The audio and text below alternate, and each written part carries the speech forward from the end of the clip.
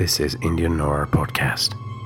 You're listening to Season 1, Episode 1 of Fear FM, an Indian horror anthology.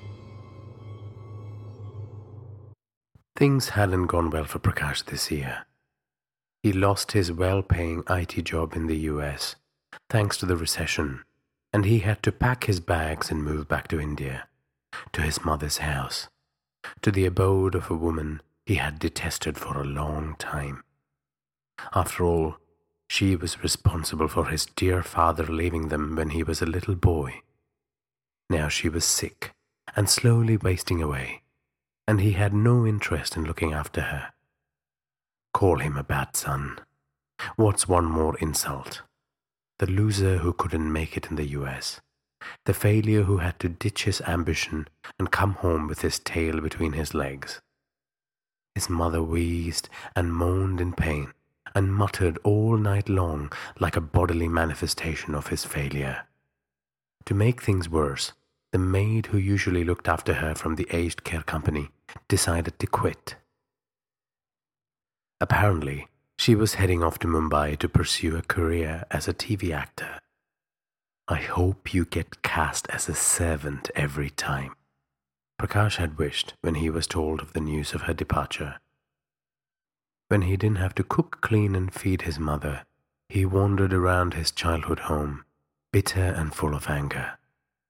At his employers, the economy, at his mother, at his judgmental neighbors, his relatives who rarely dropped in, his relatives who did visit that he hated.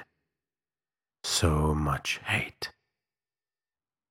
He channel surfed, watched porn, took photos of the shadows in the house on his phone. He disliked posts on Facebook. All of this while his mother wheezed in the background, her labored breathing a soundtrack to the dismal here and now. When his mood improved, he applied for jobs, but the auto-generated rejection letters ensured that he was back in the darkness of his soul. He flinched when his mother touched him lovingly. He looked away when she tried to talk to him. "You look unwell, Prakash. Are you eating well? I know you hate looking after me. Sorry, son." Enough with the guilt trip, he would snap at her. Sometimes he felt sorry for her and himself, and when he did, he would go to the corner of his study and weep with his hands covering his mouth. And something watched him crying.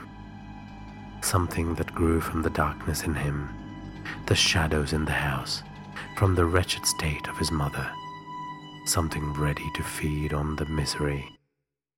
A creature that would reveal its form, nature, and purpose to him soon enough.